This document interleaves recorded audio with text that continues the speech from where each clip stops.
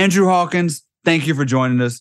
It is currently 11:28 p.m. Eastern Standard Time. Street lights are on, which means it's past my bedtime, but it's all good. We just finished watching the 49ers destroy the Cowboys, the beatdown in the Bay, 42-10 on Sunday Night Football. And when I say destroy, I mean we almost got a full quarter of Sam Darnold versus Cooper Rush. So that's where we are. Before we dive in, though, let's break this one down. What's your reaction? Is San Francisco that good, or have the Cowboys been overrated this whole time? I think it's probably a mix of the two. I think the San Francisco 49ers are very, very talented. And the reason why they are kind of a cut above the rest of everyone else is because they have talented players and they are clearly at an advantage in every game from a coaching perspective. And when you look at NFL football, as the seasons progress, yes, the teams start to filter out. This team that we thought was great is no longer that. This team we thought was decent is better than what we thought. The cream that rises to the top are those teams that have both execution on the field and off the field. And when you watch the Cowboys and 49ers game, the players didn't play to the level of expectation for the Cowboys, but also it was so very clear that they were outmatched from a coaching perspective. And I think that's the biggest takeaway for me is that, the 49ers are going to be one to reckon with as long as Kyle Shanahan and his staff are executing at the level that they were on Monday night. Another NFL Sunday is in the books. On paper, Cowboys-Niners look like it'd be a thriller, but in the end, San Francisco dominated from start to finish. In Denver, the Jets defended the honor of offensive coordinator Nathaniel Hackett as Gang Green got revenge on Sean Payton. And things are quickly getting ugly in New England, where it feels like we may be reaching the end for Bill Belichick. Meanwhile, down in the Steel City, the Ravens game ended sadder than an episode of The Wire, as turnovers doomed Baltimore in the fourth quarter. So today, Andrew Hawkins gives us the Spark Notes for Week 5 in the NFL. I'm David Dennis Jr. It's Monday, October 9th. This is ESPN Daily. All right, so there's so many places we can go to look at this one. There was Christian McCaffrey in the running game. They just wore down that Cowboys defense that had been sort of dominating a lot of teams all season. Fred Warner and that 49ers defense shut down Dallas the entire game. Dallas seems to not have any answer for this 49ers defense going back a few years. Micah Parsons just getting hit, shot after shot from Trent Williams and company. But I want to look at Brock Purdy. I mean, we always talk about the Mr. Irrelevant, the last pick of the draft, but he's more than just, overshooting that expectation. He threw for 252 yards and 4 touchdowns. He's yet to lose a game when he's made it through healthy. What is he doing here? He's leaning into what he's great at, which is processing and decision-making. When you watch him play, and even in that game, it's like what you want from Dak that Brock Purdy is showing. He's showing confidence. And the plays that are there where the opportunities are, he's taking advantage of them. He is not letting anything on his side be the reason that his team is put at a deficit. And when you play with that amount of confidence, the game plan is impeccable. And I think that's why Shanahan has such confidence in him to, bet the farm on all things Brock Purdy, because he understands this offense and can operate it. And it really does play perfectly into his skill set, which again is processing, decision-making, and anticipation. That's probably the really, really big point, is that he knows where the big plays are even before they're happening. And with the timing of this offense and how important it is, he's just executing it at a different level than even I've seen other quarterbacks in this same offense execute it. Yeah, he's doing this against a Cowboys defense that when the season started, I mean, they shut down the Giants and looked like a team that was talking about one of the greatest defense we'll ever see. And, there's a lot of Tom Brady sort of comparisons with the Brock Purdy stuff. I'm not going to call the guy Tom Brady yet, but the question is, what is his actual ceiling like? What are we looking at here with Brock Purdy? I think this offense has had a history of making bad quarterbacks look decent, decent quarterbacks look good quarterbacks look great, and great quarterbacks look like MVP caliber players. The way that Brock Purdy is playing, he is on an MVP level at the moment. Now, can he sustain that? That's remains to be seen. But again, when you look around the league and you just watch quarterbacks and what they're giving and the opportunities that are on the field, there is nobody executing at a higher clip than Brock Purdy. And the quarterbacks who are playing the best are the quarterbacks who have coaches that are putting them in advantageous situations. If you watch that game plan and how what the 49ers use in pre-snap motion to spread that front seven out for, linebackers and safeties to start chasing motion, and it left those holes in the middle of the field for George Kittle to eat. Again, it was just so very clear that Shanahan and his staff had the Cowboys and their staff's number from the very start of the game all the way to the conclusion. So you mentioned George Kittle, and he caught a career-high 3 touchdowns, including one off that crazy trick play, and he's just one of many weapons out there. How do you slow down the offense that could be this diverse at any time? You can't. And I think that's the beauty of it. This is a running offense, right? So, yes, we'll see all the highlights of George Kittle. And even like we've seen this in other years with Shanahan, they throw the ball down the field, but it is a running offense, no mistake. And yes, it's been more pronounced because Christian McCaffrey is there. But even just look at the production of Christian McCaffrey since he was thrusted back into this offense. It is very similar to the Miami Dolphins. Obviously, it's different because their playmakers are in different places. But again, what Shanahan, Mike McDaniel, very much the same way, are really, really good at is they are great at tailoring this foundation of their offense to where their playmakers are. So when you talk about George Kittle, they're going to put him in certain situations, and it's going to play to the best of his abilities. When you see what they do with Ayuk, Deebo Samuel, Christian McCaffrey, that's another important aspect to what we're seeing from Brock Purdy is that this isn't all on his shoulders. In fact, most of it isn't on his shoulders. And so what you're just seeing is this, again, after years in this offense, this place is just gelling. There is chemistry. And, I could tell that they were just very, very much up for this game against the Dallas Cowboys. And again, back to George Kittle, I want to digress a little bit here. Today, I just learned that there was a thing called National Tight End Day, which I hope is football related. Did you know this? And is there a National Wide Receiver Day? Do you know anything about this? You know what? I am very familiar with National Tight End Day. There is not a National Receiver Day. Even if there was, people wouldn't care as much. Somehow the tight ends have hijacked the attention that the wide receivers have fought generations for. And I don't like it because they're starting to be replaced a little bit as the premier pass catchers in NFL offenses. Look, you guys start bringing Taylor Swift out to the games. We get some wide receiver days out there, I think. But you know what? Every day is National Wide Receiver Day in my heart, to be honest. There you go. So back to the game. This stat really shocked me. So in the first quarter of the game, the 49ers had more first downs on offense, 8, than the Cowboys had plays, 7, or yards, 6. Their defense stifled everything Dak and company wanted to do. What'd you see out there from that 49ers defense? And just equally as important, what did you see that the Cowboys offense was not able to do? Cowboys offense just looked confused. My question with Dak was always just when these critical moments in these big games, how is your decision making? I think in the previous games that they lost to the San Francisco 49ers in the playoffs, there were a number of plays that were negative on Dak's part that shouldn't have been there. For the tenure he is as a player, for his ability, they were decision making things that he should know better at. And when you watch Monday, it was more of the same, right? We heard Dak Prescott in the press conference talking about, he's pissed off and he was ready. I don't really particularly care to hear about that. I want to see it. I want to see your decision making. I want to see you go out there, have commanded the offense. What they do with this West Coast dink and dunk that McCarthy has implemented has helped Dak kind of lower the turnovers. It's simplified it. They've picked their shots, but that only works when their defense is clicking. And we already talked about how the San Francisco 49ers offense was operating at such a high cylinder. So now it put this offense in a place where they were battling back and trying to keep up. And they just couldn't do so, especially with that 49er defense playing the way they were. Again, another phase of this game that it was very clear the 49ers had the Dallas Cowboys number. So the question I asked you about Brock Purdy and his ceiling, I guess my question is how far and how much faith do you have in Dak? And how far can he sort of carry this Cowboys team if the defense does not do what they're supposed to do? It's tough. It's tough when I look at this Dallas Cowboys team and I say, hey, they're in a better situation than they were in last year.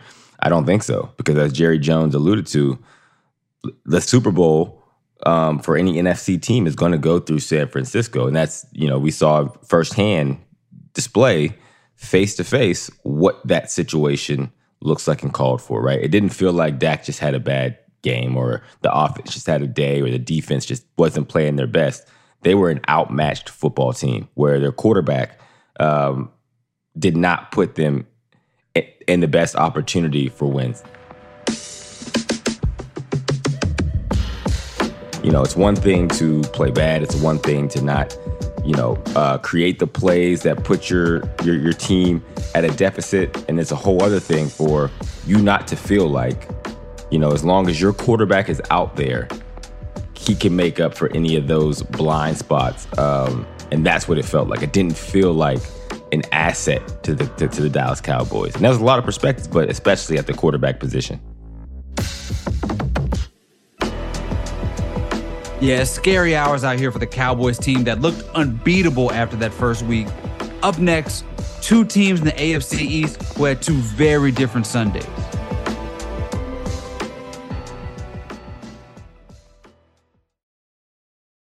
Picture this. You arrive at your hotel, you have an important online meeting lined up with clients from all across the country, you have your laptop open, ready to begin, and the Wi-Fi is so terrible you can't even connect. These type of stressful situations happen all the time, but they don't have to. When you book a room at La Quinta by Wyndham, you have access to their free high-speed Wi-Fi, so you can take care of those critical emails, join your meetings on time, and even unwind by streaming your favorite shows without having to worry. Tonight, La Quinta, tomorrow, you shine. Book direct at lq.com.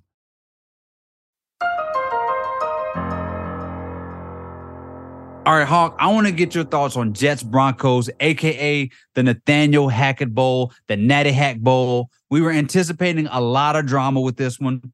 Remember, over the summer, Broncos head coach Sean Payton called Hackett one of the worst coaches of all time, essentially, referring to Hackett's short stint as head coach with Denver that season. But Sunday, Hackett had the last laugh. Jets won 31-21, and we heard from the Jets pregame that they were taking this game personally.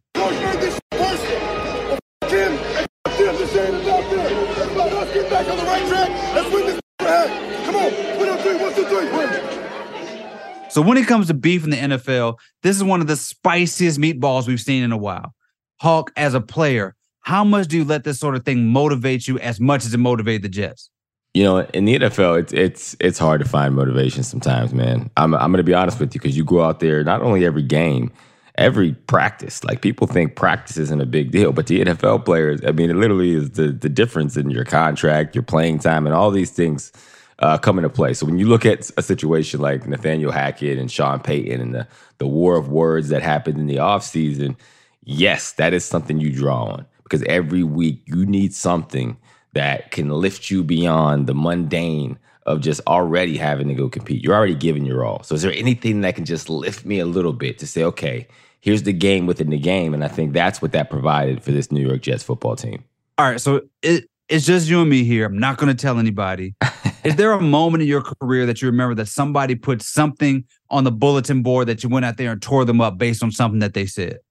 Absolutely. There was a game in 2012 when I was with the Bengals. We were playing against the New York Giants. And this is, I think, A.J. Green's second year. It was my second year. And we were a very young receiving core. It was A.J. Green, myself, Marvin Jones, Mohamed Sanu, Andy Dalton was in his second year. And coming into that week, the Giants DBs, for whatever reason, decided they wanted to trash talk A.J. Green. Now, if anybody who knows A.J. Green, he is the quietest person on planet Earth. Incredibly talented, especially at that time. But he wants no beef with anybody. He's just here to play football, shake hands, say what's up, and move on. And so it pissed everybody off, especially in the receiving room. And I remember for that game, we called it up as a receiving unit. And we're like, yo, we're about to show them exactly who A.J. Green is. And so I forget what it was. This is Eli Manning's Giants. We beat the brakes off the New York Giants. We were talking trash. All the receivers were scoring. And again, it was like they had no idea what even our problem was, because they had just said it in passing. They didn't think A.J. Green was that great. But it was something, again, we used as motivation and got us over the hump. And people were surprised at the output. But that's how much this mental game of motivation plays for professional athletes at that level. Yeah, like we said, this worked for the Jets this week. But offensively, though, it's not like the Jets were perfect or anything. Zach Wilson was still Zach Wilson. He threw an interception, got sacked a few times. The Jets fumbled 4 times. Like, this whole game was sort of a mess, but it was enough for a messy win over this Denver team.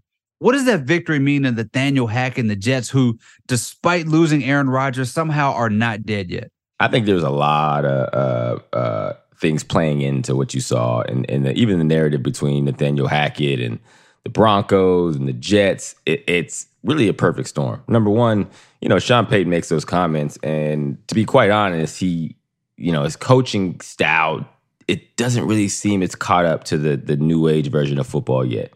So I think he's still trying to work that out and figure it out. Obviously, having 70 points being put up on his team against the Miami Dolphins in recent weeks. And then you have the Jets, who are also trying to figure out life after Aaron Rodgers. And last week you saw a glimmer of hope from Zach Wilson, and what that does for the entirety of their team, of giving their defense hope, their special teams hope, to understand, okay, well, we can win these football games because we have a guy now that we feel a little bit more confident in to make some plays. And Zach made some decent plays today. And also Nathaniel Hackett and Zach Wilson, they're starting to get their chemistry. So you have a motivated team around coaches who said certain things in the offseason. You have a motivated defense who now feels like, okay, if we do what we're supposed to do, our offense has enough in the tank to still get W's. And then you got the Broncos that are obviously still trying to figure it out from every perspective. And it was an incredible game for the Jets fan base to come away with that W, and to your point, show that there is still life left in this season. Sorry, we're going to move on to, I can't believe I'm saying this, the basement of the NFL, and that is occupied by Bill Belichick and the New England Patriots. They got shut out at home by the New Orleans Saints, 34-0. Mac Jones was benched for Bailey Zappi early in the fourth quarter. Again, he was pulled last week. There's just no sign of life through the first 5 weeks of this season. And from what you've seen, how much does Bill Belichick have left as head coach in the New England Patriots team? That's a very good question, man. And I don't know. I'm trying to figure out if it is Bill Belichick, the coach, or Bill Belichick, the GM, to be honest. Because that's another aspect of that 49ers team and even the Miami team that Mike McDaniel and Kyle Shanahan provide, because they followed that blueprint of Bill Belichick. They want to coach the football team, but they also want to have a very important say-so in the personnel that they are bringing in. And I think for Belichick, defensively, he's always been that. And I think when you luck up, and there's luck to it, to get a 6th-round pick named Tom Brady, who can fill in the gaps for so long in this franchise and this football team, that is not easy to replace. And you look at Mac Jones 2 weeks back-to-back where, he's essentially benched. What Mac Jones does not have the ability to do, or has shown in consistency, is push the ball down the field. And if people aren't scared of you beating them over the top, whether with the throw, whether with the weapons you have on the outside, it shrinks the playbook. It shrinks the opportunities. It allows that front line and linebackers to pin their earbacks and just go get you, which they've done at a very, very high success rate. So I don't know what this means for the Bill Belichick era. I don't know if it's coaching or it's the fact that his personnel, they just don't have the firepower right now to actually be a real threat in the AFC East and obviously beyond that.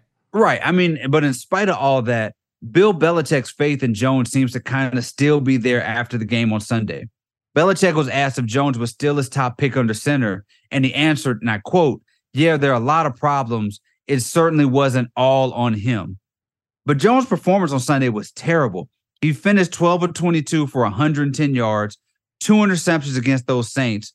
Is Belichick right here? Is it not all on Mac Jones? It's hard to decipher when Bill Belichick is telling the truth on what he actually thinks, right? And that's, obviously adds to the mystique and the legend of Coach Belichick. I think from his perspective, it's where do I go from here? Like, what else is there? Is it Bailey Zappi? I'm kind of at the point myself to feel like, well, I think it's worth Bailey Zappi getting his opportunity to start this football team and see if you can provide some spark, because that's what you start to really lose with a football team.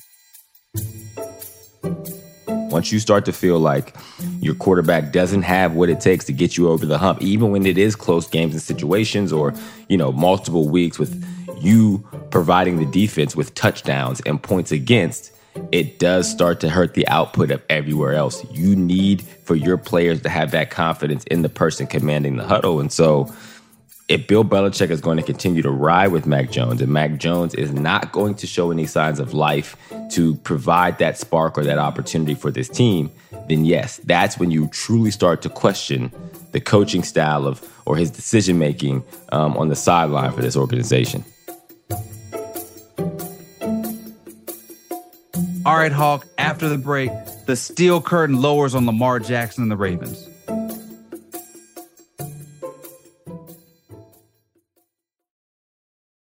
Now let's talk about the play of the week. The pressure to follow up Hypnotic and Cognac weighing heavy on the team. Hypnotic was in the cup, blue, and ready for the play.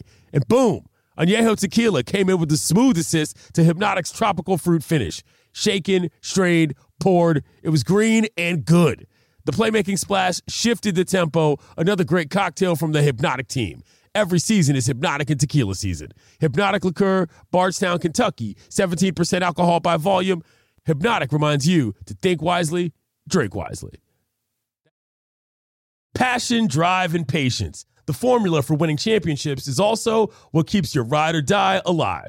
eBay Motors has everything you need to maintain your vehicle and level it up to peak performance. Superchargers, roof racks, exhaust kits, LED headlights, and more. Whether you're into speed, power, or style, eBay Motors has you covered. With over 122 million parts for your number one ride or die, you'll always find exactly what you're looking for. And with eBay Guaranteed Fit, your part is guaranteed to fit your ride every time or your money back.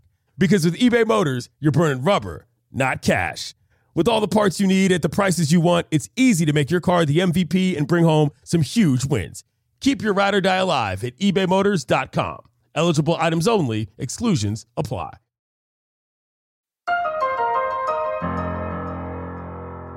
All right, now let's turn to Steelers-Ravens in the battle of the AFC North, one of the best rivalries of my lifetime. Baltimore entered the game having beaten both of the other division rivals, and if you didn't see the game, here's a headline. All right, I'm going to try some headline writing here. Pitt steals the W. See what we did there? Capitalize on Lamar Jackson's bad luck. So let's start with the Ravens. Lamar Jackson threw an interception in the red zone. He fumbled the ball in the final 2 minutes. That led to a Steelers field goal cementing their lead. And look, there's been a lot made about the changes to the Ravens offense this year, and until Sunday, it seemed like offensive coordinator Todd Monken's new scheme was working. What went wrong today against Pittsburgh?